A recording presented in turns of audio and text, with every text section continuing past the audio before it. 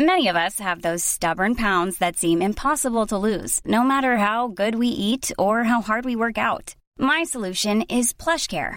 PlushCare is a leading telehealth provider with doctors who are there for you day and night to partner with you in your weight loss journey. They can prescribe FDA-approved weight loss medications like Wegovy and Zepbound for those who qualify. Plus, they accept most insurance plans. To get started, visit plushcare.com/weightloss. That's plushcare.com/weightloss. Mom deserves the best, and there's no better place to shop for Mother's Day than Whole Foods Market. They're your destination for unbeatable savings, from premium gifts to show-stopping flowers and irresistible desserts. Start by saving 33% with Prime on all body care and candles. Then get a 15-stem bunch of tulips for just $9.99 each with Prime. Round out Mom's menu with festive rosé, irresistible berry chantilly cake, and more special treats. Come celebrate Mother's Day at Whole Foods Market. This is Paige, the co-host of Giggly Squad, and I want to tell you about a company that I've been loving, Olive & June. Olive & June gives you everything that you need for a salon-quality manicure in one box. And if you break it down, it really comes out to $2 a manicure, which is absolutely insane. It's also so easy to get salon-worthy nails at home with Olive & June. The difference between how your nails used to look when you did them yourself and now with the Mani system is a complete game changer. The best thing about Olive & June, too, is it's a quick dry. Dries in about 1 minute, lasts for 5 days, and full coverage in up to 1 to 2 coats. Visit oliveandjune.com/perfectmani20 for 20% off your first system. That's oliveandjune.com/perfectmani20 for 20% off your first system.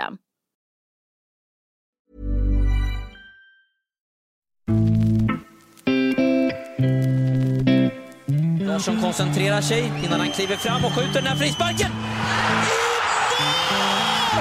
Och vilket slut vi får på den här matchen! Det handlar ju om firandet där man mer eller mindre springer rakt in i Ove Röslund.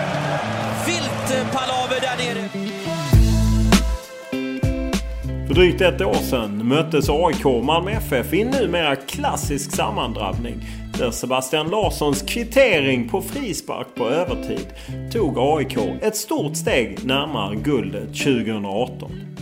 När klubbarna nu ställs mot varandra har båda förvisso chans på guldet. Men i en historiskt jämn toppstrid kan en förlust innebära att AIK eller Malmö FF missar spel i Europa nästa år. Helt klart är att det blir nervösa 90 minuter för AIKs klubbdirektör Jens T. Andersson. Det har på många sätt varit en krävande säsong med uttåg ur de europeiska kupperna, utslagna i Svenska kuppen, hackande spel och dessutom supportermissnöje gällande villkorstrappan. Och nu dessutom hotet att missa Europakvalplatserna för första gången på många år. Kritiken från fansen har inte väntat på sig. Andersson medger att den ibland kan tära på arbetslusten. Jag blir också lite trött på att nu ska jag avgå, Rickard ska avgå, Björn ska avgå, Leffe Karlsson ska avgå. Det blir liksom väldigt sällan man diskuterar vad liksom lösningen är. Jag ska vara helt ärlig, det är klart att det finns stunder där man tänker tanken om det verkligen är värt att hålla på det sättet som man gör. Och han är själv ärlig om att relationen till supportarna just nu är minst sagt ansträngd. Men han verkar gå fansen till mötes när det gäller AIKs planer på ett träningsläger i Dubai. Ja, jag tror inte att AIK fotboll kommer att ha träningsläger i Dubai 2020. Det är blivit dyrare och dessutom så har vi fått en hel del kritik för det. Och vi pratar en hel del om AIKs ekonomi där det under året kommit rapporter som tyder på att många siffror pekar åt fel håll. Men också om det nya tv-avtalet som börjar gälla 2020 och som innebär många friska miljoner in till klubbarna. Jens T. Andersson tycker dock att fördelningen av tv-pengarna mellan landets 2 högsta serier bör ses över. Den fördelningen 75-25, det är nog troligtvis Europas mest solidariska fördelning mellan 2 ligor. Så den tycker jag kanske skulle skruvas på lite grann. För att vi kan inte samtidigt säga att vi ska nå större framgångar i Europa och sen så fördelar vi pengarna solidariskt. För det kommer inte att skapa den toppen. Utöver detta pratar vi om hans korta tid som sportchef i kroatiska Hajduk Split, där beväpnade män till slut blev för mycket. Och om frågan om en ny träningsanläggning för AIK. Om spekulationerna kring framtiden för Rickard Norling och sportchefen Björn Westre. Och hur man gör med spelare som Henok Goitom, Chinedu Obasi och Tarek Elionossi som har utgående kontrakt. Och mycket annat. Men vi inleder som vanligt podden med en faktaruta.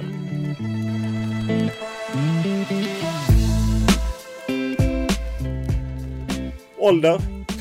47 snart. Bor? Uppsala. Familj? Ja, fru och 2 tonårssöner. Utbildning? Ja, det har jag. Pro-license som tränare bland annat. Sen gick jag på Bosön. Lön? Ja, det har jag också. Den är, jag har egentligen aldrig varit driven av pengar, men den är helt okej. Däremot är timpenningen ganska låg. Bil? Volkswagen. Hobby?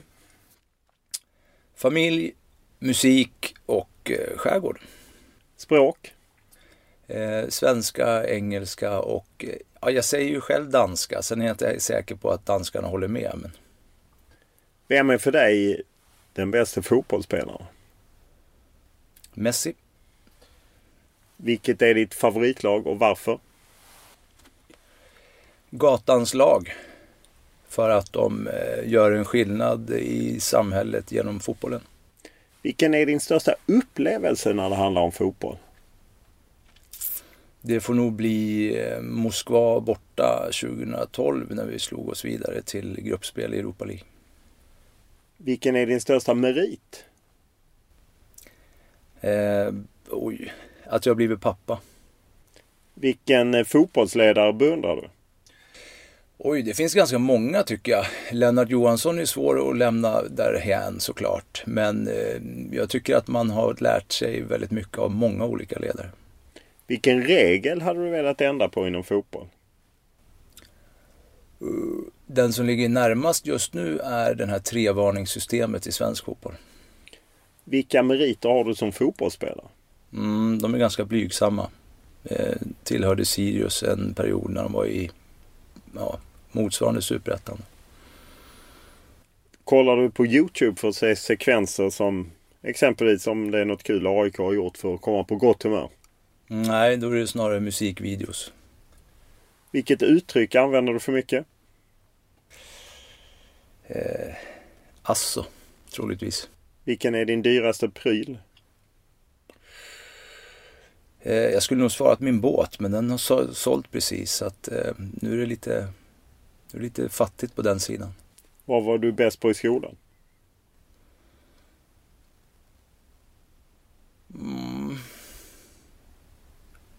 Jumpa kanske, eller musik. Vad gör dig rädd? Drevet höll jag på att säga. Men det finns ganska många saker som gör mig rädd faktiskt. Och med sjukdom hos nära och kära.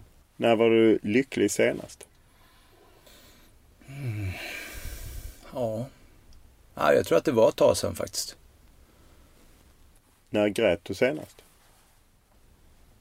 Det var nog också ett tag sedan. Det finns ju någon form av skala däremellan. Mellan lycka och gråta.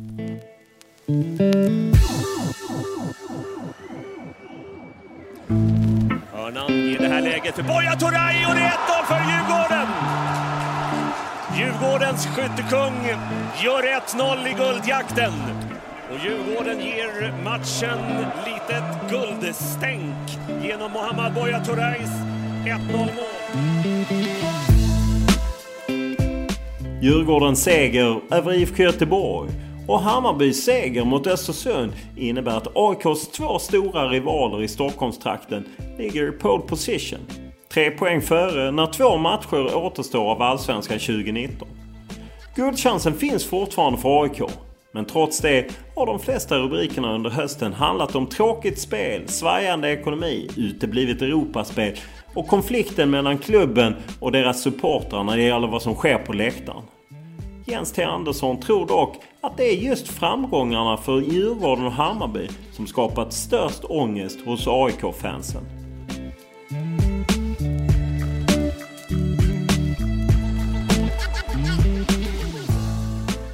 När denna intervjun publiceras så är ni i Malmö för att möta Malmö FF i en match som man trodde kanske skulle bli en guldmatch, som nu kanske snarare handlar om vem som ska ta den sista Europa League-platsen. Hur ser du på den matchen? Nej, det är ju helt riktigt såklart. Även om chanserna fortfarande finns där så förstår vi allihopa att de är ganska små. Men vi ser fram emot den matchen och förbereder oss utifrån det scenariot såklart. Det är ju ändå svensk fotbolls 2 stora giganter om man tittar tillbaka de senaste åren. Liksom, om man tittar tabellplaceringar och liknande. Hur laddad är den? Ja, men den är laddad. Sa det till representanter för Malmö här för någon tid sedan att när jag var i AIK förra gången så upplevde jag att den rivaliteten och liksom utanför Stockholm fanns kanske mer i Göteborg än i Malmö. Men det där tycker jag har förändrats lite grann. Nu är det en stor rivalitet mellan klubbarna just utifrån det du sa, sportsliga resultat.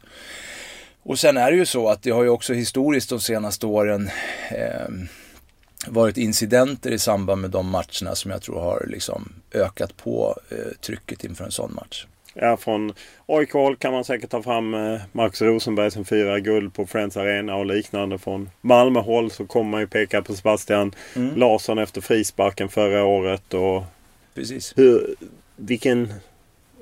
Är det en skräckblandad förtjusning som man går in i en sån match som ledare? Nej, inte skräckblandad skulle jag nog säga. Jag ser fram emot den matchen. Jag tycker det ska bli kul. Det är 2 bra lag, det är 2 stora klubbar och som du sa har varit sportsligt kanske dominanta sista tiden. Så att det blir spännande att mäta sig med varandra. Om någon av de klubbarna, AIK eller Malmö, missar Europa League, inte ens kommer topp 3, så är det ju ett misslyckande för den klubb som hamnar där, eller hur? Ja, och då får väl den klubben försöka ta Europaplatsen via kuppen istället. Men det är klart att både vi och Malmö är ganska bortskämda med att ta Europaplatser, så att absolut. Hur, om man ser till på planen, hur rädd är du att det kommer bli tuffa tag även där? Med tanke på det som har hänt senaste året. Nej, men det kommer att bli tufft, helt säkert. Vilket båda lagen såklart är förberedda på. Jag är inte speciellt rädd för det, utan det är nog snarare så det kommer att vara. Vilken fördel har ni av att Malmö har en Europa League-match emellan innan ni hade ju lite enklare också Falkenberg, de hade Hammarby där de fick stryk. Ja, det är svårt det där, för att min erfarenhet säger mig att ibland är de där Europamatcherna energigivande och ibland så tar de energi. Och det är ganska svårt tycker jag att förutspå när det blir vad. Och det är såklart också kopplat till resultatet. Jag menar, förlorar Malmö den matchen så är de troligtvis borta i att kunna gå vidare också i Europa League. Och då kommer det förmodligen kosta en del energi för dem. Medan vinner de den och gör det med ett par mål så lever de i större sannolikhet i gruppspelet. Och då kommer det troligtvis att ge mer energi till vår match också. Hur nära är du som klubbdirektör, klubbchef, laget inför en sån match? Hur mycket har du koll på vilka som är skadade och vilka... Ganska lite. Jag tror att det där är en generellt ganska stor missuppfattning. Men jag fattar ju att man får ibland lida lite grann för sin bakgrund. Jag tror att det är ganska många som... För de som inte vet så har du både varit assisterande tränare i AIK-organisationen eller i AIK till Nordling för länge sedan. Du har varit sportchef, du har varit scoutingchef, haft många roller helt enkelt. Ja, precis. Jag tänker mer utifrån att man som sportchef har liksom haft många år på Karlberg, så tror jag att många tror att det är där jag lägger min tid. Men jag skulle nog snarare säga att det är tvärtom. Det är nog det området som jag är liksom minst nära nu i rollen som klubbdirektör. Dels utifrån att jag har upplevt att det har fungerat där och de har koll på läget nere på Karlberg. Men också utifrån att det finns andra områden i mitt jobb idag som jag behöver lägga mer energi på, där jag inte har lika mycket erfarenhet sedan tidigare. Om man ser till den matchen så är den ju på något sätt... vi är i slutet, det är 2 omgångar kvar. Tittar man tillbaka på året så är det ju först cup. Ni åkte ut mot AFC där och på något sätt missade den titeln. Ni tog inte till Champions League. Ni fick ny chans i Europa League och åkte ut där till slut mot Celtic. Och det ser väl inte ut som ni ändå blandar er i guldstriden även för att ni skulle kunna ta medalj. Hur ser du på 2019? Ja, det tråkiga svaret är ju såklart att vi spelar nog klart innan vi utvärderar säsongen. Och det är nog det riktiga svaret också. Sen är det klart att man kan se utifrån det du just beskriver att vi har inte vunnit någon titel och vi har inte tagit oss till gruppspel i nuläget. Sen har vi en liten chans att göra det, även om det ska till ganska mycket tror jag. Så att vi får väl utvärdera det efter säsongen såklart. Men det är också en skillnad på att komma 2 och 4 utifrån Europaplatserna. Men det är klart att det kommer inte gå till historien som den bästa säsongen. Sen kommer vi från en tid där vi har Vi har slutat 2, 2 och 1. Och i en klubb som AIK då så brukar förväntningarna liksom växa med det. Och då så blir det ett litet steg tillbaka och då växer kritiken också. Får man läste lite intervjuer där i Fotboll Stockholm så sa du inför säsongen om vi missar Europa och guldstrid kommer det nog inte bli så bra. Liksom, att du redan där på något sätt flaggade att om ni inte tog det är utifrån förväntningar och våra egna målsättningar. Och det är klart att lika glad som man är när man vinner 2018 så måste man ju också vara självkritisk om man inte lyckas med det man förutsätter sig inför säsongen. Så är det ju. Trots allt så är ju Europa avslutat. Det kan vi ju ändå sammanfatta vad som än händer i nästa led. Varför nådde ni inte ett gruppspel där? Nej, för att vi förlorade 2 matcher mot Maribor och Celtic är ju det riktiga svaret. Och det enkla svaret. Ja, jag förstår vad du är ute efter. Men för mig sved Maribor-förlusten egentligen mer än Celtic-förlusten. För Celtic tycker jag var ett så pass mycket bättre lag, framförallt när vi mötte dem borta. Varför vi gör det, för mig blir det någonstans att när du spelar internationellt då blir du väldigt synad utifrån enskilda spelares kvaliteter. Det blir mer än mot en situationer än vad du kanske upplever i Allsvenskan och du klarar dig mer i någon form av kollektiv och lagdel i Allsvenskan än vad du gör när du möter bättre lag från Europa. Och det fick vi smaka på lite grann där. Sen hade vi lite oflyt kan jag tycka mot Maribor med ett sent mål där i förlängningen. Samtidigt, du har inte varit där alla år men det är ändå, du var där senast. AIK spelade ett gruppspel. Vad är det som gör att man inte lyckas någon gång 2012 alltså 2012 var med ute men 2013 till 2019? Ja, det är ju så att det som jag tror Malmö, eller det jag tycker Malmö har gjort väldigt bra är att de har ju lyckats göra det upprepande gånger, vilket hjälper dem i lottningar och sidningar och sådana saker. Jag brukar säga att ska du ta dig vidare i Europa så behöver du dels ha lite studs med dig, men du måste också trampa rätt i lottningarna. Och det är klart att vi var rankade 191 tror jag inför årets Europaspel. Och då är det inte så jäkla lätt att trampa rätt i lottningarna med den sidningen. Nu har vi ändå tagit 50 placeringar på rankingen och ligger 140. Så att kan vi fortsätta den utvecklingen. Vi har en ambition om att vara topp 100 över tid. Så att kan vi fortsätta så kommer det också förenkla för oss att gå vidare. Jämför man med i fjol när vi åkte ut i andra svängen i Europa League mot Nordsjälland så har vi i alla fall utvecklats 2019 även om vi inte nådde våra drömmars mål. Direkt så blir det ju naturligtvis kritik eftersom det är förväntningar och förhoppningar och så. Om vi börjar med huvudtränaren Rickard Norling. Ni förlängde med honom över 2020. Hur är status?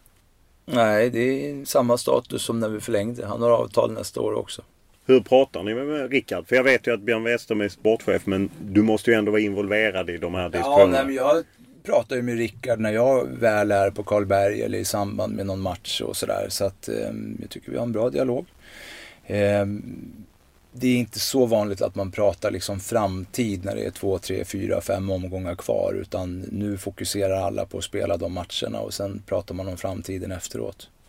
Har du, om det kan ju ske att Rickard slutar själv eller blir rekryterad av någon annan. Hur många namn har du på listan på möjliga ersättare?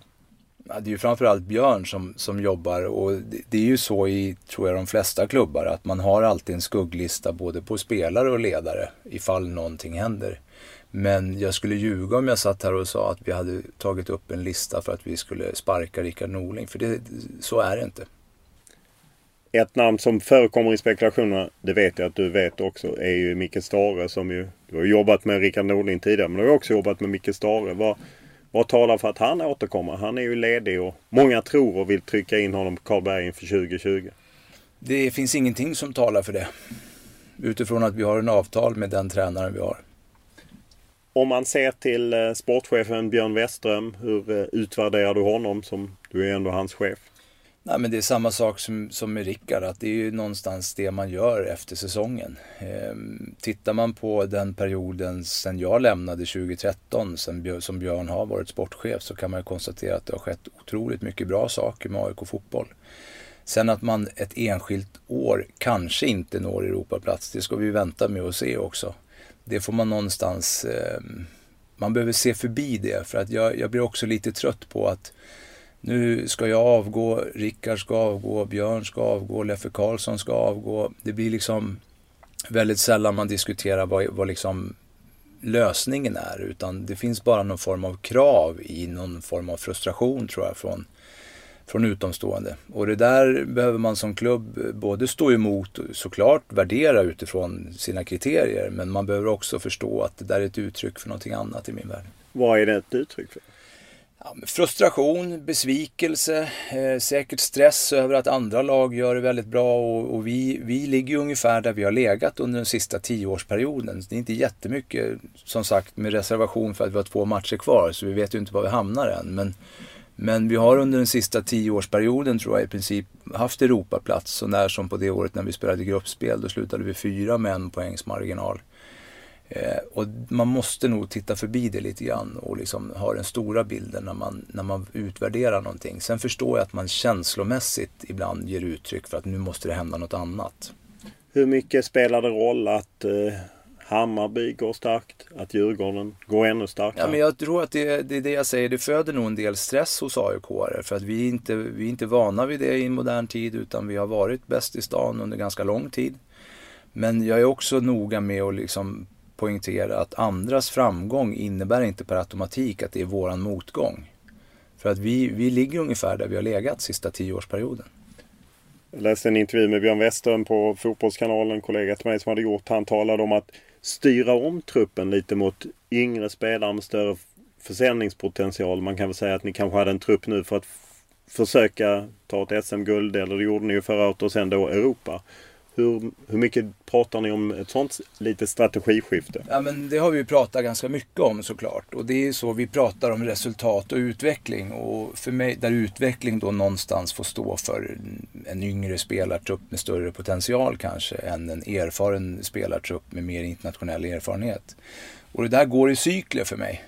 Man är inne i en resultatperiod, vilket AIK har varit nu under några år. Man vann förra året och så.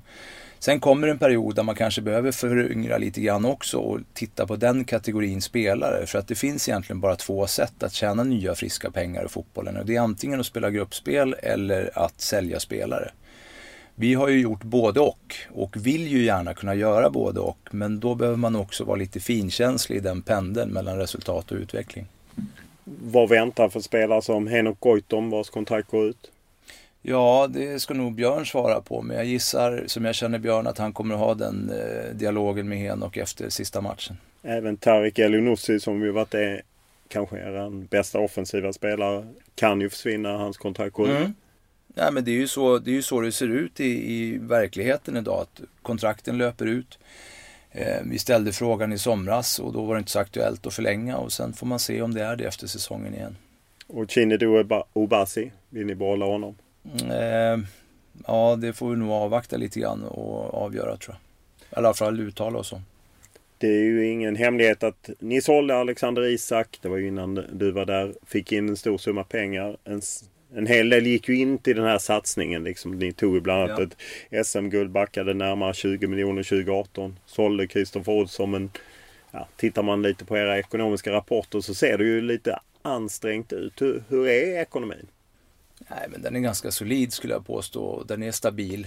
Sen är det alltid så att tittar man enskilda resultatår på en fotbollsklubb så kan man konstatera att man gör underskott och något år så gör man plus. Jag brukar försöka förhålla mig till att man tittar över en 3-årsperiod, just utifrån att spela transfers och Europa-avancemang, det slår lite olika, men det är svårt att nå dit om du inte investerar.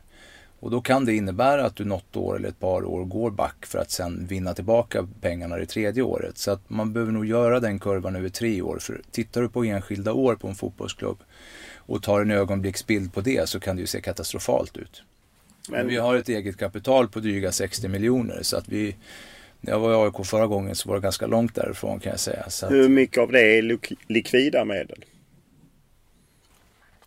Det står i kvartalsrapporten, och så kommer det ju ny här snart, så att det får jag nog vänta med att uttala mig om tills vi har presenterat det för marknaden.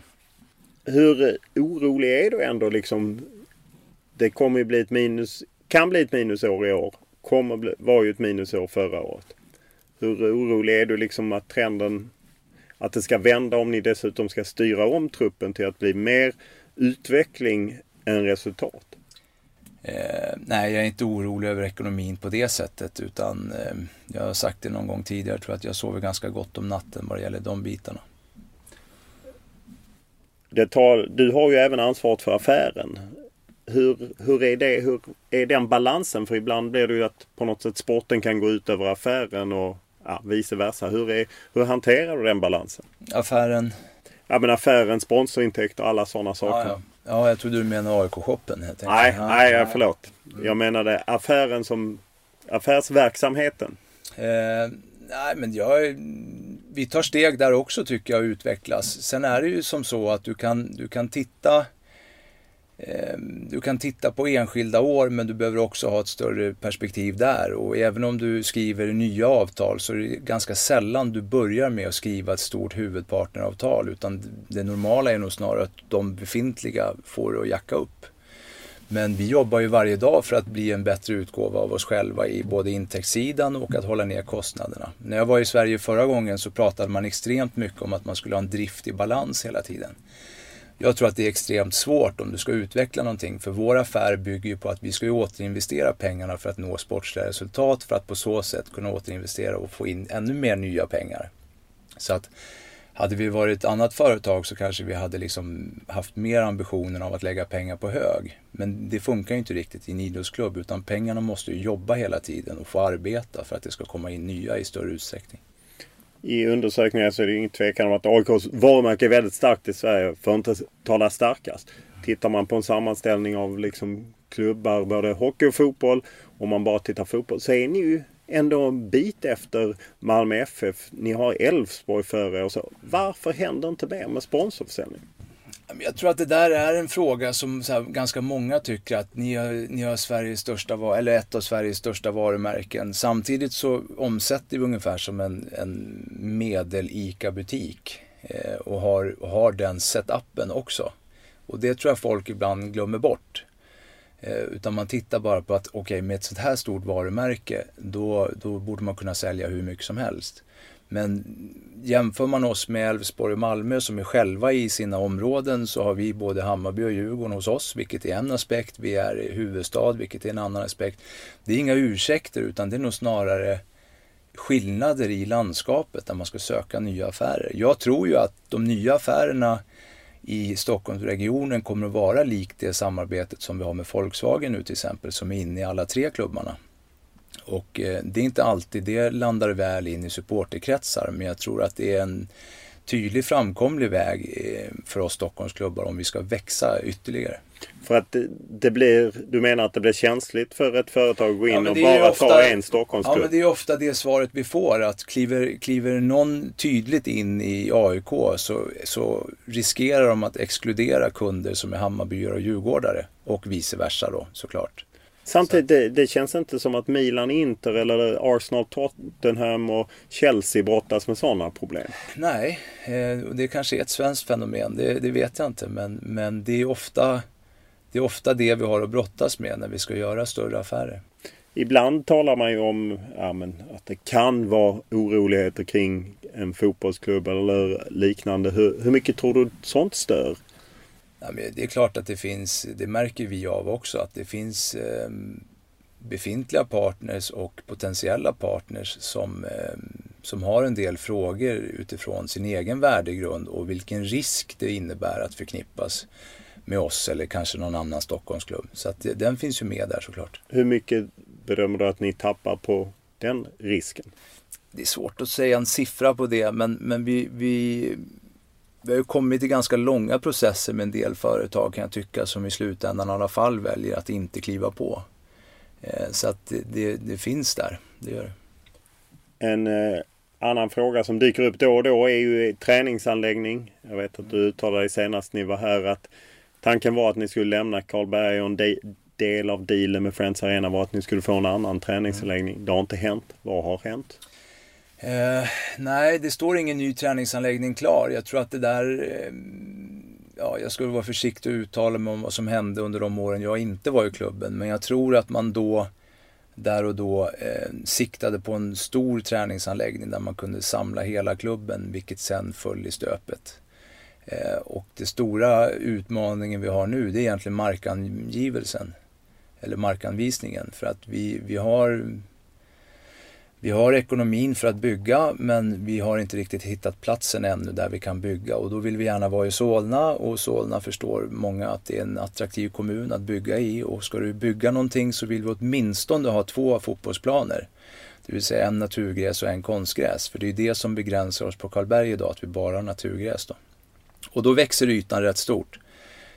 Och kan man istället bygga 4 bostadshus där, så är det en lite bättre affär för parterna än en träningsanläggning. Men vi jobbar på frågan och vi har möten inbokade i nästa vecka igen. Så att den är prioriterad. Vem äger frågan? Är det Solna kommun som ska hitta yta till er eller? Ja, det där är ju lite tricky, för att när det där avtalet skrev med Friends, då var det egentligen 5 motparter. Idag ägs Friends av 2 parter, och det är Fabege och Svenska fotbollsförbundet. Så att den dialogen vi har, den har vi framförallt med Fabege. Okej, för de har ju en hel del byggnader och gissar också bra kontakter när det gäller mark och liknande. Men har de sagt att de ska lösa det här då?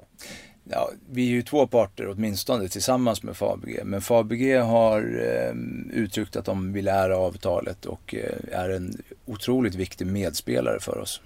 Är det någonting ni skulle bygga ihop med Svenska fotbollsförbundet då? Nej, det är inte planen. Om man då kopplar an till Fabege som ju äger Friends Arena, hur ser era planer? Avtalet löper ju ut, men hur ser era planer kring Friends Arena? Avtalet löper ut om några år, och som det ser ut i nuläget så kommer vi nog jobba på att hitta en förlängning på det avtalet, utifrån att vi inte har en annan arena att spela på. Sen har ju den där arenadiskussionen, den har ju blossat upp med jämna mellanrum i AIK. Och vi är nog många som drömmer om en svartgul egen arena, men för de som läser våra kvartalsrapporter eller årsbokslut som du gör, så kan man också konstatera att vi inte har råd att bygga någon egen. Och ska vi bygga ytterligare en fotbollsarena i Stockholm som inte ägs av oss själva, så kommer vi hamna precis i samma situation som vi är i nu. Det är bara att det blir en arena till då. Så att för mig är det inte realistiskt just nu. Vad är din bild av Friends Arena, hur den funkar för er? Jag tycker att den har funkat bättre och bättre. Den var otroligt ifrågasatt till en början när vi flyttade dit. Men alltså en arena, du byter inte en arena och sen så blir det bara nästa år mycket bättre. För att en arena för mig är så förknippad med minnen och upplevelser. Och det tar tid att skapa de minnena och upplevelsen. Därför tyckte jag var lite synd i fjol att vi inte fick vinna hemma på Friends mot Sundsvall i matchen med 50 000 och liksom så. Utan vi behövde åka ner till Kalmar för att hämta hem Lennart Johanssons pokal. Däremot så hade vi hela festen och liksom efterdelen hade vi ute på Friends. Så att vi gör vad vi kan för att märka den som våran borg. Vad får ni för återspel från supportergrupperingar kring Friends? Ja, men det har blivit bättre och bättre. Vad finns för förbättringsmöjligheter? Nej, men finns ju saker som vi försöker utveckla hela tiden i liksom allt från profileringen till hur ofta vi byter gräsmattan och liksom sådana saker. Men vår största utmaning är ju att när vi är 20 000 så är fortfarande inte arenan halvfull. Och det tittar vi på hur vi kan använda oss av och hur vi kan jobba vidare med det. Men det är väl vår största utmaning, att den är stor.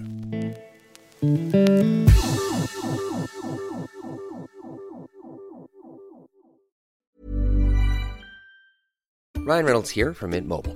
With the price of just about everything going up during inflation, we thought we'd bring our prices down. So to help us, we brought in a reverse auctioneer, which is apparently a thing. Mint Mobile Unlimited Premium Wireless. How to get 30, 30, bit to get 30, bit to get 20, 20, 20, bit to get 20, 20, bit to get 15, 15, 15, 15, just $15 a month? Sold! Give it a try at mintmobile.com/switch. $45 up front for 3 months plus taxes and fees. Promo rate for new customers for limited time. Unlimited more than 40 gigabytes per month. Slows full terms at mintmobile.com. Hey, it's Paige DeSorbo from Giggly Squad. High quality fashion without the price tag. Say hello to Quince. I'm snagging high-end essentials like cozy cashmere sweaters, sleek leather jackets, fine jewelry, and so much more. With Quince being 50 to 80% less than similar brands. And they partner with factories that prioritize safe, ethical, and responsible manufacturing. I love that. Luxury quality within reach. Go to quince.com/style to get free shipping and 365-day returns on your next order. Quince.com/style. Quality sleep is essential. That's why the Sleep Number Smart Bed is designed for your ever-evolving sleep needs. Need a bed that's firmer or softer on either side? Helps you sleep at a comfortable temperature? Sleep Number Smart Beds let you individualize your comfort, so you sleep better together. JD Power ranks Sleep Number #1 in customer satisfaction with mattresses purchased in-store. And now, save 40% on the Sleep Number Limited Edition Smart Bed for a limited time. For JD Power 2023 award information, visit jdpower.com/awards. Only at Sleep Number stores or sleepnumber.com. Efter att ha fått fira ett SM-guld under sitt första år som klubbdirektör så har Jens T. Andersson fått jobba mer i motvind under årets allsvenska. Och på senare tid har det börjat blåsa allt snålare kring honom och klubbledningen. Efter att Jens T. Andersson öppet kritiserat ett par läktarbanderoller där AIK-supportrar pekade ut de poliser som åtalats för dödsskjutningen av Erik Torell har han hamnat på total kollisionskurs med supportarna som inte upplever att de har klubbens stöttning i den infekterade konflikten kring polisens villkorstrappa som rasat under hela säsongen. Helt klart är att jobbet som klubbdirektör är en svår balansakt mellan olika intressen.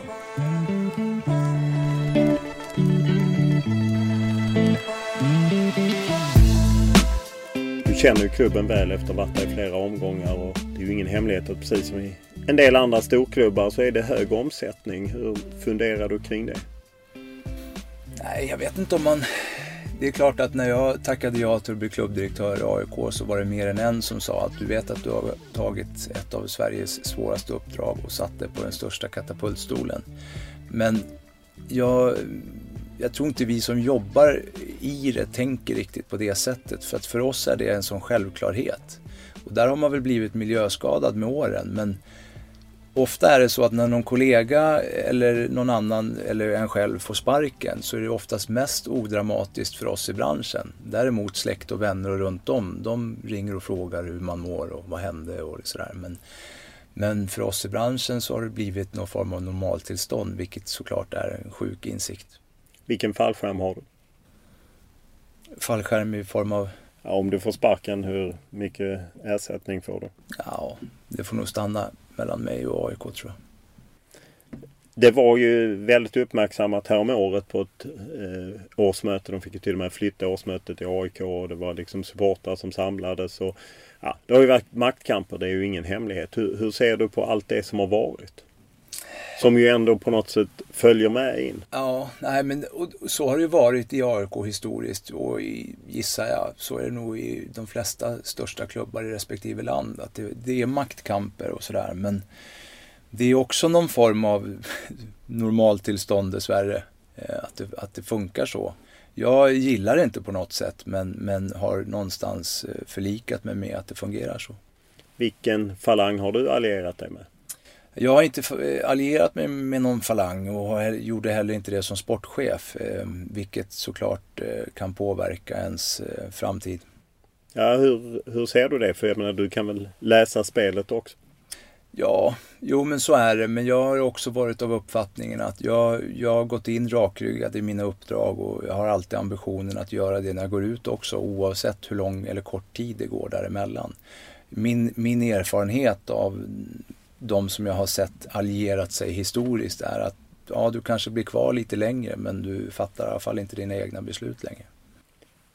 Med föreningsdemokrati är ju något vi ofta pratar om i svensk fotboll och många är glada och stolta över att 51%-regeln och där var ju svensk fotboll stor majoritet. Vad är din bild av det här med liksom medlemmar och inflytande? Och...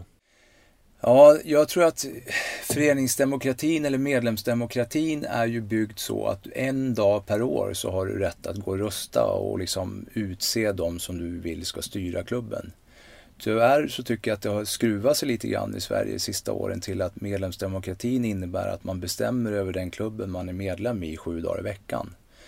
Och det funkar inte riktigt på det sättet i min värld i alla fall. Utan man utser en styrelse som man har förtroende för och sen har man ett år på sig att antingen höja det förtroendet eller sänka det förtroendet. Och så får man rösta på ett annat sätt om ett år igen. Så att ska man hårdra det så är ju medlemsdemokratin en dag per år. Det är då men man är det verkligen... inte bra att de som är medlemmar och engagerade och brinner för klubben hör av sig och signalerar vad de tycker? Jo, det kan det väl vara, men det blir ju också någon form av... Om du har klubbdirektörer, sportchefer och tränare som får ägna sina dagar åt att besvara 12-15 000 medlemmars olika viljor, då kommer det inte bli så mycket verkstad i vardagen. Och det är väl risken, kan jag uppleva, att vi har ju några veckor tillbaka här nu haft ganska mycket tryck på oss, och jag framför allt. Och det blir tyvärr inte så mycket annat gjort då. Så det är ju liksom baksidan med att folk får tycka. Om man tar bara föreningsdemokrati lite mer, ser du att det skulle vara bättre att man digitaliserade omröstningar så att man fick fler att rösta? Eller är det bra om man har det här årsmötesmodellen som vi har i Sverige?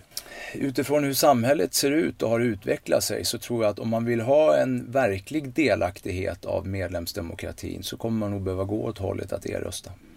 Och man kan ju tro att det är därför du sitter här. För mig var det mest att jag ville ha en gäst inför Malmö AIK, men det har ju skruvats upp. Det är väl det en del som kommer att lyssna på det här kommer vara intresserade av, och nu fick jag ju också reda på att du gör Studio AIK för att också kliva fram, och grunden är ju dels att supportrar upplever att du och AIKs ledning inte varit tydliga mot villkorstrappan, men också din kritik mot banderollerna kring polisen och Erik Torell. Om vi börjar där med banderollerna, hur ser du på det ni sa där? Nej, men jag står för varenda ord jag sa där, och det gör jag fortfarande, och det kommer jag inte att ändra på, utan jag tyckte att det var ett kliv ganska långt över gränsen. Och sedermera har det ju blivit att ni vill på något sätt granska banderollerna. Tifo Fix är ju det som är det senaste de dagarna. Många supportrar som har reagerat, även många supportrar faktiskt från andra klubbar, att det på något sätt blir att ni censurerar banderollerna, och det är viktigt att inte stöta sig med sponsorer och Stockholm Live och så. Hur ser du på det? Ja, nej, men det är ju så att vi har ju ganska många externa parter. Det är allt från politiker till myndigheter till partners till klubbar, supportrar, organiserade supportrar, medlemmar, aktieägare. Det finns ganska många parter, och några är mer högljudda än andra. Vi är inte ute efter att censurera någonting, för att det finns en yttrandefrihet i Sverige som vi värnar om såklart. Så att den ställer vi oss givetvis bakom. Däremot på våra egna arrangemang, så i det här fallet som du syftar på tror jag, så fick vi frågan om att upplåta Friends Arena till att en specifik supportergrupp ville skriva budskapsbanderoller. Och med den erfarenheten som vi har haft då under de sista veckorna, så sa vi att då behöver vi nog också veta vad det ska stå på banderollen. Och det ville man inte berätta, och då kände vi att då kan nog inte vi heller upplåta Friends Arena till att skriva banderollen. Så att, och där vill jag också tillägga att som jag fick berättat för mig så är det inte tifofix i den bemärkelsen, även om man idag säger tifofix om ganska många olika saker tror jag. Men i det här fallet så den informationen jag fick var att det var budskapsbanderoller. Hur funkar dialogen mellan er och supportergrupperingar? Nej, men den är jätteansträngd just nu. Den har fungerat, tycker jag, bra under året. Vi har haft ett antal möten, 5-6 möten här under det gångna året, och det har varit högt i tak. Vi är inte alltid överens. Villkorstrappan har ju varit den stora frågan i svensk fotboll under hela 2019, och det finns frågor kring den och hur det arbetet går och så vidare. Men jag har ändå upplevt att de gånger vi har träffats och när vi har pratat med varandra och gått därifrån, då har det varit bra. Vad upplever du är som har gått snett nu? Nej, men jag upplever väl nog att det började ju någon form av drev mot mig, men kritik mot mig och säkert ytterligare några personer. Men framförallt mot mig utifrån att jag tog avstånd mot de här polisbanderollerna. Och därefter så har det inte varit så mycket dialog, utan tyvärr har den skett i liksom det öppna rummet. Så att den är ganska ansträngd nu. Vad säger andra delar av AIK? För jag menar, AIK är ju mer än de som står i klacken. Vad säger andra kring det här?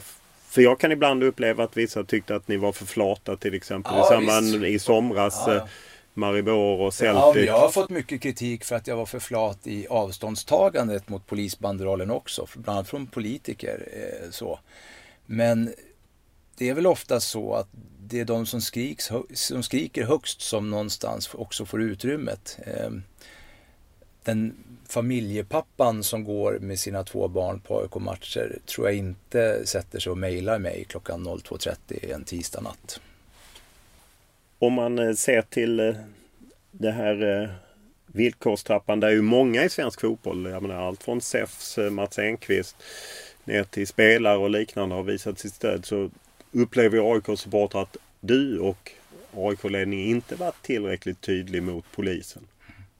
Nej, och det är klart att det får ju vi ta till oss av såklart. Men jag tror att det bottnar ganska mycket i att vi inte har fört någon form av debatt på Twitter eller social media, utan vi har ju valt en mer strategiskt jobba med frågan gentemot polisen och politiker. Och det är klart att då kan du inte gå ut på förhand och berätta allting som du planerar att göra eller som du har gjort, för det stör den typen av arbete. Så att, men då får vi väl sträcka upp handen och säga att då var vi för dåliga på att kommunicera att det är det vi gör då. Vad är, när ni då kör era arbete gentemot polis och politiker, vad får ni för återspel?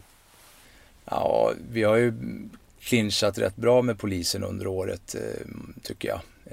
Och jag är starkt kritisk till villkorstrappan och att man ska liksom kollektivbestraffa för att bli av med pyroteknik. För det, vare sig vad polisen säger eller inte, så är det det handlar om till största del. Och jag har sagt redan från dag 1 att jag tror att det är kontraproduktivt och det kommer att bara öka klyftan mellan polisen och supportrar. Sen tror jag att det inte gör polisen så mycket att man också slår in några kilar mellan klubben och supportrarna, vilket man uppenbarligen har lyckats med här. Varför tror du att polisen vill göra det? Nej, men jag tror att de vill göra det för att vi blir för starka tillsammans i opinionsbildandet. Om man ändå ser till liksom att det blåser, hur tar du till dig av den kritiken? Nej, men det är klart att man får ta till sig av kritik. Samtidigt så känner jag också att den är ganska onyanserad i många fall, och man hittar lösningen i att nu ska han ut bara. Och så tror man att villkorstrappan är borta sen. För att man byter klubbdirektör. Kommer du avgå? Det är klart att jag ska vara helt ärlig. Det är klart att det finns stunder där man tänker tanken om det verkligen är värt att hålla på det sättet som man gör. För att jag tror att jag, precis som jättemånga utav personalen på kontoret, jobbar med det här i princip all sin vakna tid. Och när du bara får kritik tillbaka så hamnar du i ett läge där du så här känner att är det verkligen värt det här? Så att det finns väl stunder där man funderar på det. Men svaret idag är nej. Hur upplever du hotbild? Brukar ju ofta följa i sånt här. Eller ibland följer du. Ja, nej, men jag hoppas. Jag tycker att AIK har kommit bort från det under sista åren och inte upplevt det i samma utsträckning som vi kanske hade problem med tidigare. Så att jag hoppas att man fortsätter på den linjen. Så att det är inte så att jag går omkring och är rädd på dagarna, absolut inte. Om du tänker dig att du ska vara kvar, hur ska du på något sätt bygga broar till de här som är ju ändå en viktig del av AIK? Ja, nej, men det är ju så. Förtroendet tar ju väldigt lång tid att bygga upp och det går snabbt att raserat. Och det har vi sett någon form av bevis på i den här frågan hos oss. Sen får man väl långsiktigt försöka skapa sig det förtroendet igen. Det finns som inga quick fix där. Jag har svårt att tro att jag kan gå ut och säga någonting i den här podden som gör att allting bara lägger sig. Det tror jag inte. Nej, och du går ut i Studio AIK, så vad vill man nå ut där? Nej, men för mig handlar det nog mer om att utifrån att trycket är så pass stort på mig nu, och jag tycker också att en del av kritiken är ganska obefogad, och nästan så jag upplever ibland att man vill nästan misstolka det jag säger. Så kände jag att då är det väl bättre att sätta sig där då, med 2 stycken som är nära supportrarna, och supportrarna får mejla in sina frågor och sådär, så får jag väl svara på det. Hur upplevde du stödet från AIKs styrelse? Det känner jag att det är ett fullt stöd. Och i övrigt i AIK? Ja, men det där är ju svårt, för att det är ju så att vi har ju personal som också kommer ur supporterleden, vilket är fullt naturligt. Det tror jag de flesta klubbarna har, och jag har stor respekt för att personal hamnar lite grann mitt emellan sin sådär fritid och umgängeskrets och sin professionalitet på kontoret. Så att det finns nog de på kontoret också som upplever att jag är snett på det. Kan du själv känna att du är snett på det? På något sätt? Ja, men det jag kan ta till mig är väl att jag inte har lyckats i att kommunicera hur vi jobbar strategiskt. Och det är sådär, ibland lurar man sig också att man säger det i något forum och så tror man att alla har uppfattat det. Och så är det ju såklart inte. Så att det är väl det jag kan ta till mig av. Jag skulle inte jobba med polisfrågan på något annat sätt än vad jag har gjort. Det tror jag stenhårt på. Sen måste man ju alltid rannsaka sig själv när man får så pass mycket kritik såklart. Hur ser du på, det är 2 matcher kvar, en borta i Malmö och en hemma då på Friends Arena, att det kommer komma markeringar gentemot dig? Ja, men den tanken har väl slagit mig. Men däremot ni släpper inte att de får göra sina banderoller utan att ni kollar på det? De får ju skriva vilka banderoller de vill. Så igen då, utifrån yttrandefriheten. Det vi kände i det här fallet var att vi hade svårt för att vi var tvungna att stå till svars för budskapen på banderollerna. Och det hade vi lite svårt att göra utifrån den ansträngda relation som vi har just nu. Men kan man inte, den politiker eller polis eller vem som... Jag tycker också det var fel med polisbanderoller, men kan man inte bara säga att men det är supportrarna, vi har yttrandefrihet, tyvärr? Jo, men det är ju fortfarande vi som är arrangörer och som har ansvar för vårt arrangemang. Och jag ser ju som mitt uppdrag som klubbdirektör, det är att skydda AIK och värna om AIK fotbollsklubb. Och i det här fallet så är det inte polisen bara som är kritiska, utan det är ju sponsorer, föräldrar och liksom politiker och allt annat.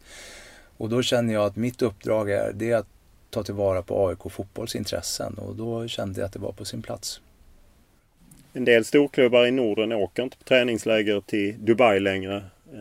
Hur ser du på det, att ni faktiskt också skulle göra som en del av de andra? Det är väl inte otänkbart. Kan du vara ännu tydligare? Ja, jag tror inte att AIK fotboll kommer att ha träningsläger i Dubai 2020. Varför? Ja, men det finns som alltid flera faktorer i det. En är ekonomi faktiskt. Att det är dyrt? Det är blivit dyrare, och dessutom så har vi fått en hel del kritik för det. Och det kan vara så att vi har hittat nya anläggningar som skulle kunna motsvara våra krav utan att behöva åka till Dubai.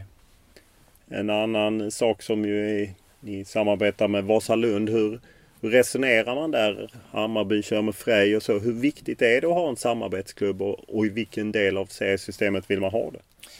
Nej, men vi var ju framgångsrika när vi hade det med Väsby historiskt och fostrade extremt mycket spelare, inte bara till AIK utan till hela allsvenskan. Alla fick inte plats i AIK, men många blev allsvenska spelare under de åren i Superettan. Så att där var vi väldigt lyckosamma. Nu är inte samarbetet med Vasalund på samma nivå. Men det finns ju ett värde i att kunna slussa ut och flytta ut spelare i en skarp matchmiljö. Det är ju egentligen det som är skillnaden mot att spela till exempel i U21-serien. Att man vill också härda spelarna i liksom skarpa tävlingsmiljöer.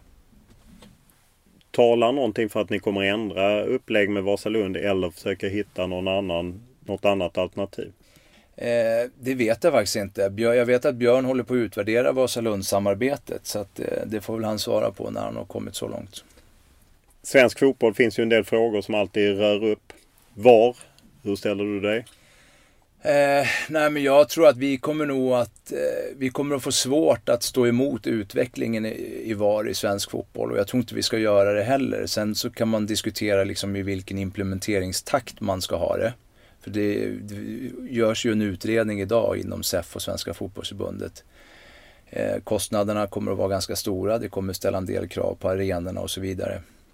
Men den stora frågan för mig är egentligen inte VAR eller inte. Jag tror att det blir VAR, och jag tror att vi behöver ha VAR också. Men det är snarare hur man använder det. För att ska någon springa ut och titta på en tv-skärm var 10:e minut under en match, så kommer det inte att bli något bra. Däremot så kan det sitta någon och titta på schyssta bilder och samtidigt meddela huvuddomaren i en snäcka vad som händer och vad som hände. Då tror jag att det kan bli bra. Domarna är ju ständigt ifrågasatta. Stefan Johannesson erkände förra året att det var ett dåligt år för domarna.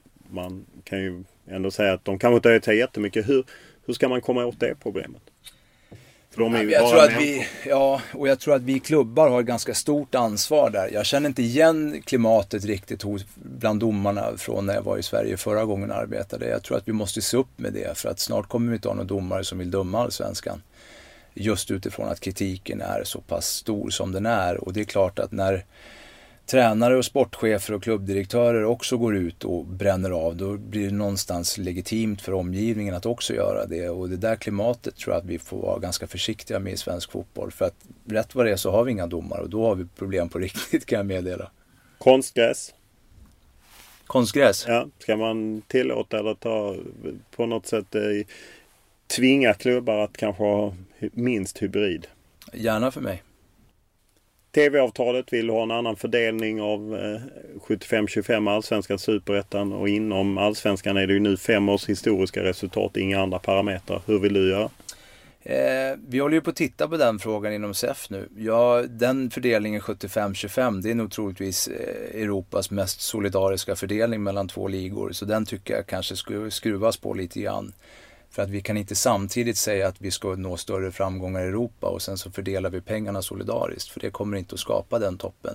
Samtidigt är jag jäkligt ödmjuk i den frågan, för att jag är också i ECA-sammanhang, i European Club Association, där vi är de små klubbarna från Sverige och där vi sitter med PSG och Milan och Juventus och United och diskuterar fördelningarna i Europacupperna.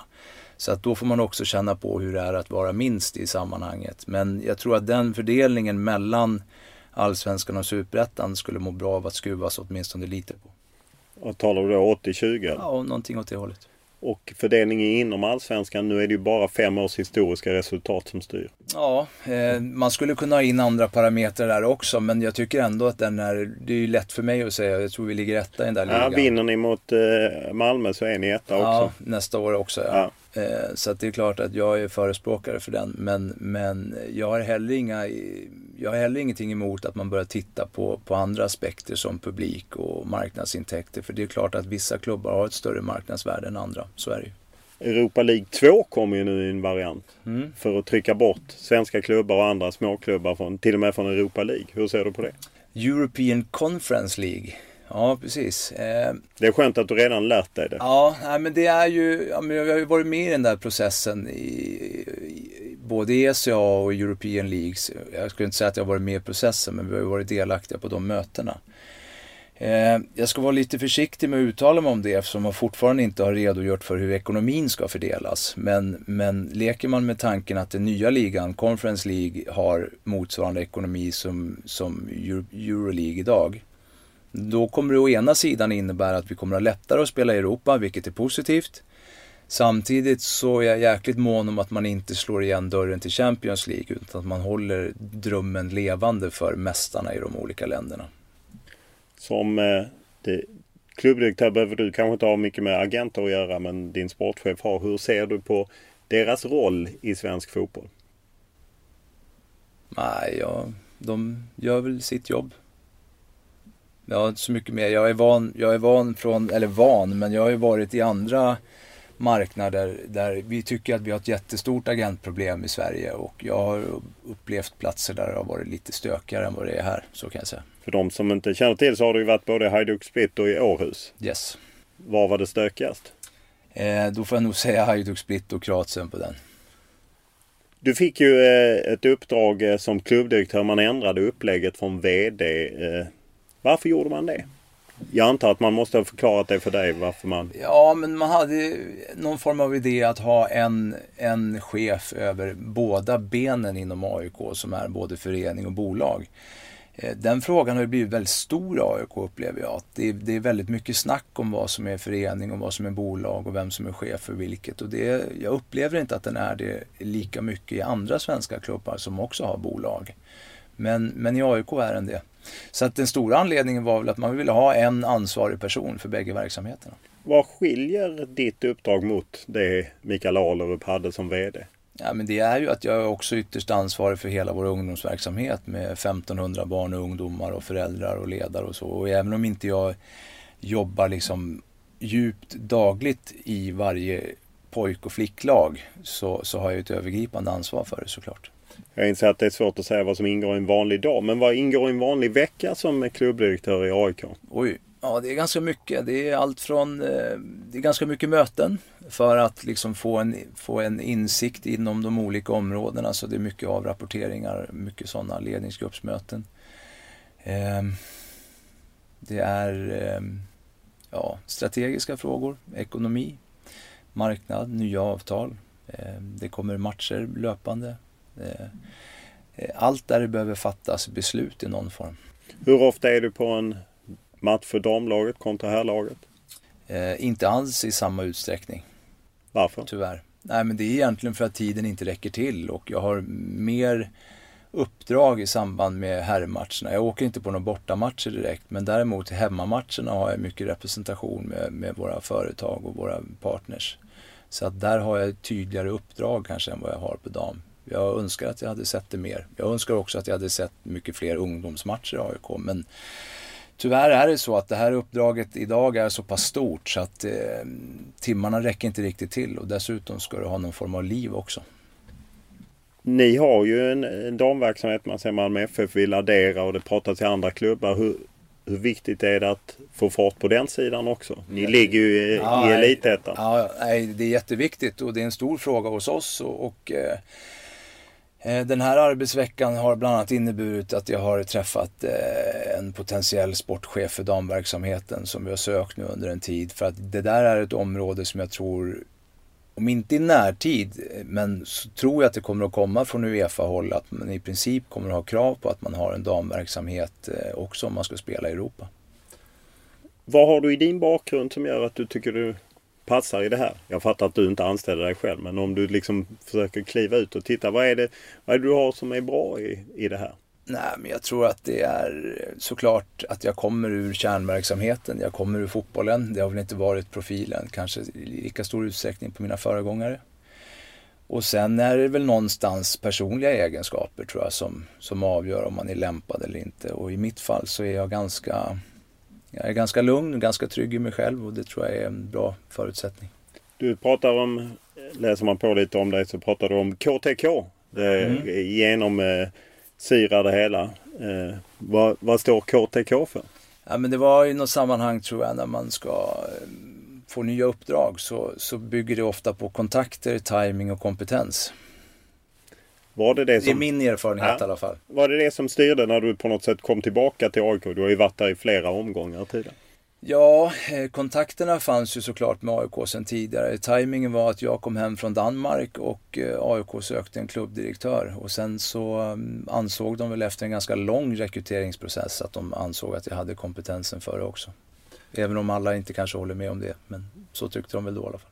Du har ju även ett förflutet som tränare. Du var huvudtränare i Sirius och du var ju assisterande i AIK och så. Varför, du är ju högsta utbildning, varför är du inte tränare och varför har du dragits mer åt sportchef, scouting och nu då klubbdirektör? Ja, det är en bra fråga. Jag har reflekterat lite grann över det där och det passar nog min personlighet bättre. När du jobbar som tränare då lever du väldigt mycket i en grupp av 30-35 personer i en ganska isolerad miljö. Och du vet i februari vad du ska göra 2 november. Sen fick jag möjligheten att prova på sportchefsjobbet i Väsby tillsammans med Micke Stare som tränare. Och då började jag uppleva att jag fick större frihet i nya miljöer. Jag fick träffa mer människor och fatta beslut på ett annat sätt. Och det där passar jag är ganska nyfiken som person så att det där passar nog min personlighet bättre. Och det är någonting som jag har inga ambitioner att gå tillbaka som tränare nu på något sätt. Utan jag tycker det är en rolig miljö att leva och verka i. Och jag har också med åren insett att jag gillar affärer. Vad lärde du dig av tiden som huvudtränare i Sirius där du ju hoppade av 5-6 omgångar före det var slut? Ja, vad lärde jag mig där? Det är många år sedan det här, Olof. 10 år sedan. Nej, men jag tror att man lär sig saker hela tiden. Men det är klart att att leva i den här miljön som jag har gjort nu sedan 2007 någonstans i elitfotbollen, den gör att du lär dig saker hela tiden och du landar i hur saker och ting fungerar på ett kanske tryggare sätt än vad man gjorde för 10 år sedan. Du har ju en pappa som var tränare i Uppsala-trakten och själv var då spelare. När insåg du att jag tillhör Sirius men jag kommer liksom inte bli det jag drömde om som alla andra? Ja, men jag tror att det var ungefär dryga 20 där. Jag flyttade ju till Stockholm när jag var 22 och började plugga på Bosön. Och då var jag nog ganska så här, jag har i alla fall insett att ibland kan jag så här känna att jag borde kanske haft lite mer tålamod. Men samtidigt så kände jag väl där och då att jag hade inte drivet för att liksom se om jag kunde ta mig längre utan började plugga istället. Vad var du för spelare? Typ, position? Ja, mittfält och högerback var jag. Dina bästa egenskaper? Ja, jag tror att det var blicken och passningsspelet. Men du började läsa på Bosön. Vad hade du för plan då? För jag menar, det är ju inte så att jag ska bli klubbdirektör. Nej, det fanns verkligen ju inte. Utan jag blev nog mer sådär att komma in på en skola med jämlikar som handlade om idrott och ledarskap. Och jag har alltid brunnit för ledarskapet. Det har nog varit det som har liksom kittlat mig. Jag var ofta lagkapten i de lagen jag spelade i tidigare och sådär också. Så att det där med ledarskapet har fångat mig hela vägen. Och sen blev det inom fotbollsmiljön. Och det är klart att det fick jag nog via min familj och pappa från början. Så att det färgade väl mig i det beslutet såklart. Det är ju rätt osäkra liksom, framförallt om man är tränare. Men jag menar, om man ser din karriär så är det ju inte så att du stämplar in och det är något där du ska stanna till du är 65. Hur hanterar du den osäkerheten att nu är jag assisterande tränare i AIK, sen är jag plötsligt sportchef i Väsby och sen hoppar jag på Sirius, sen jobbar jag lite på fotbollsförbundet och sen tillbaka till AIK? Ja, alltså grejen är att jag har som aldrig haft någon karriärplan. Jag har aldrig liksom... Jag hade en målbild en period om att få jobba med fotboll på heltid. Det är väl den målbilden jag har haft. Sen har hela tiden det ena gett det andra på något sätt. Och jag har liksom inte haft någon så här tydlig att jag ska bli klubbdirektör eller jag ska bli sportchef eller så. Utan det har skett på vägen på något sätt. Jag har inga problem med ovissheten. Jag kan tycka att den snarare kittlar mig och är lite spännande. Jag tror att jag skulle ha svårt att jobba vid ett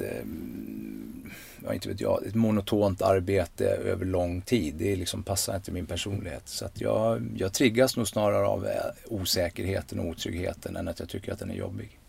Du, efter du hade slutat som sportchef i AIK 2013 så dök du upp i Kroatien, Hajduk Split. Jag tror inte du var där mer än 4 månader. Det är kanske långt för att vara där, men det måste varit en relativt stor kulturkrock.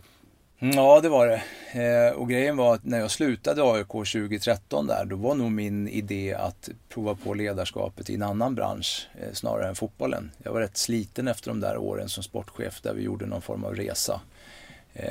Sen så hann det inte gå mer än ett par månader tror jag innan Hajduk Split hörde av sig. Och då var egentligen inte min idé heller att jag skulle få det jobbet, utan min idé där och då det var att dra den där rekryteringsprocessen så långt som möjligt för att se hur det funkar ute i Europa. Och sen slutade det med att jag blev erbjuden jobbet och när jag väl blev det då tog det nog bara ett par 3 dagar innan jag satt på flyget ner.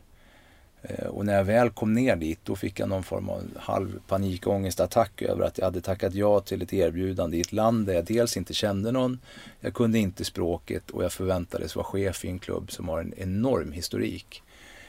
Och det reflekterade jag inte riktigt över förrän jag satt där.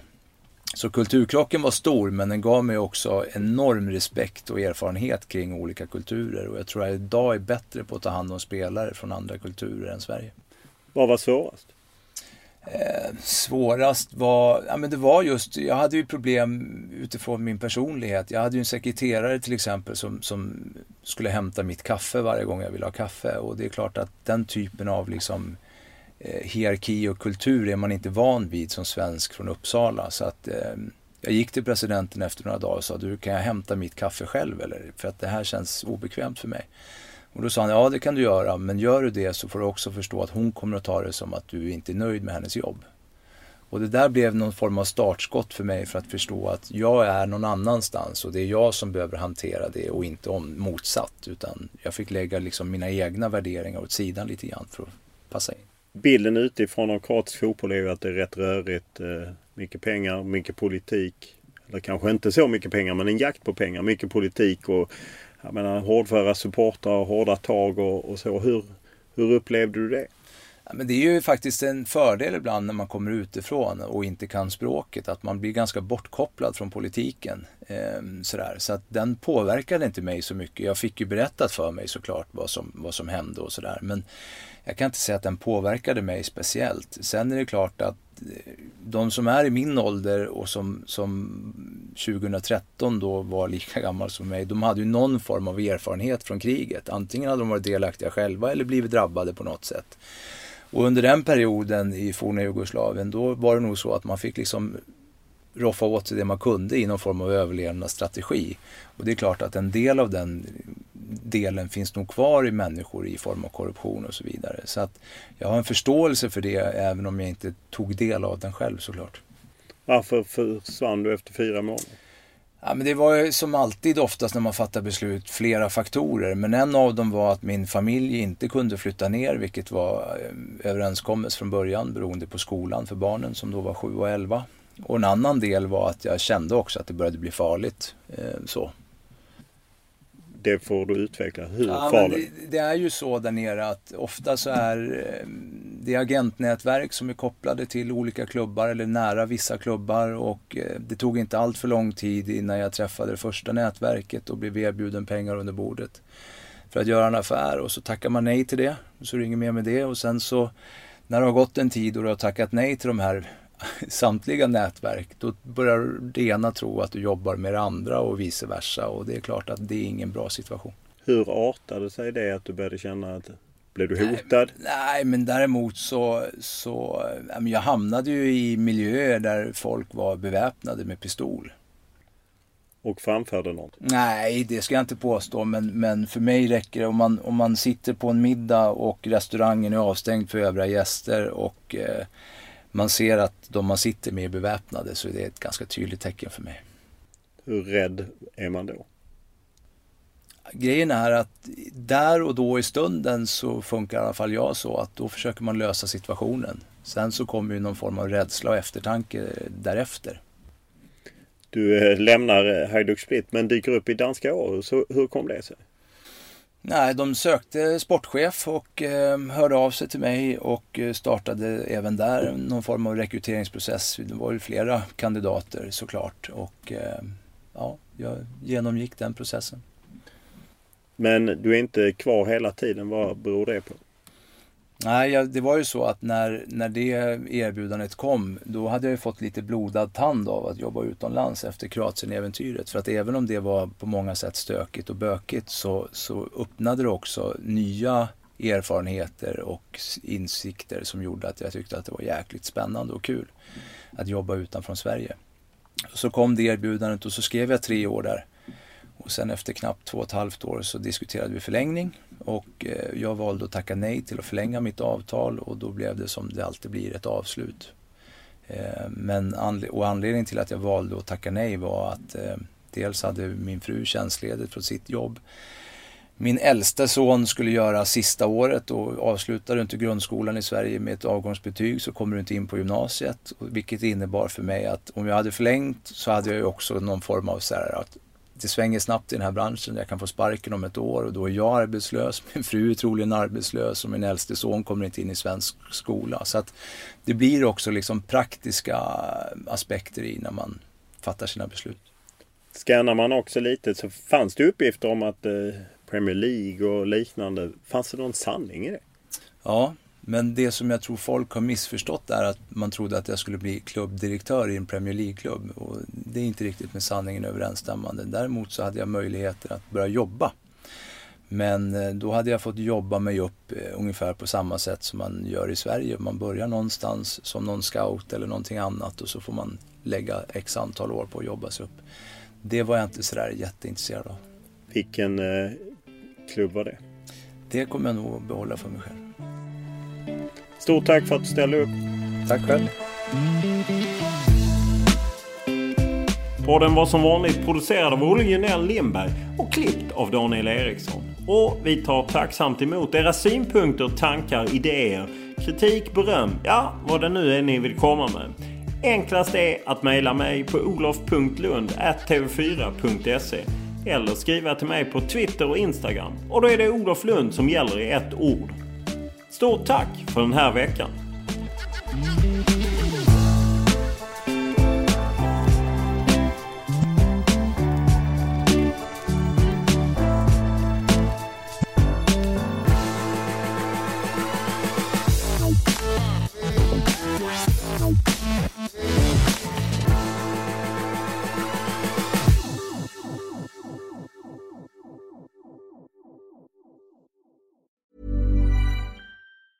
Mom deserves the best, and there's no better place to shop for Mother's Day than Whole Foods Market. They're your destination for unbeatable savings, from premium gifts to show-stopping flowers and irresistible desserts. Start by saving 33% with Prime on all body care and candles. Then get a 15-stem bunch of tulips for just $9.99 each with Prime. Round out Mom's menu with festive rosé, irresistible berry chantilly cake, and more special treats. Come celebrate Mother's Day at Whole Foods Market.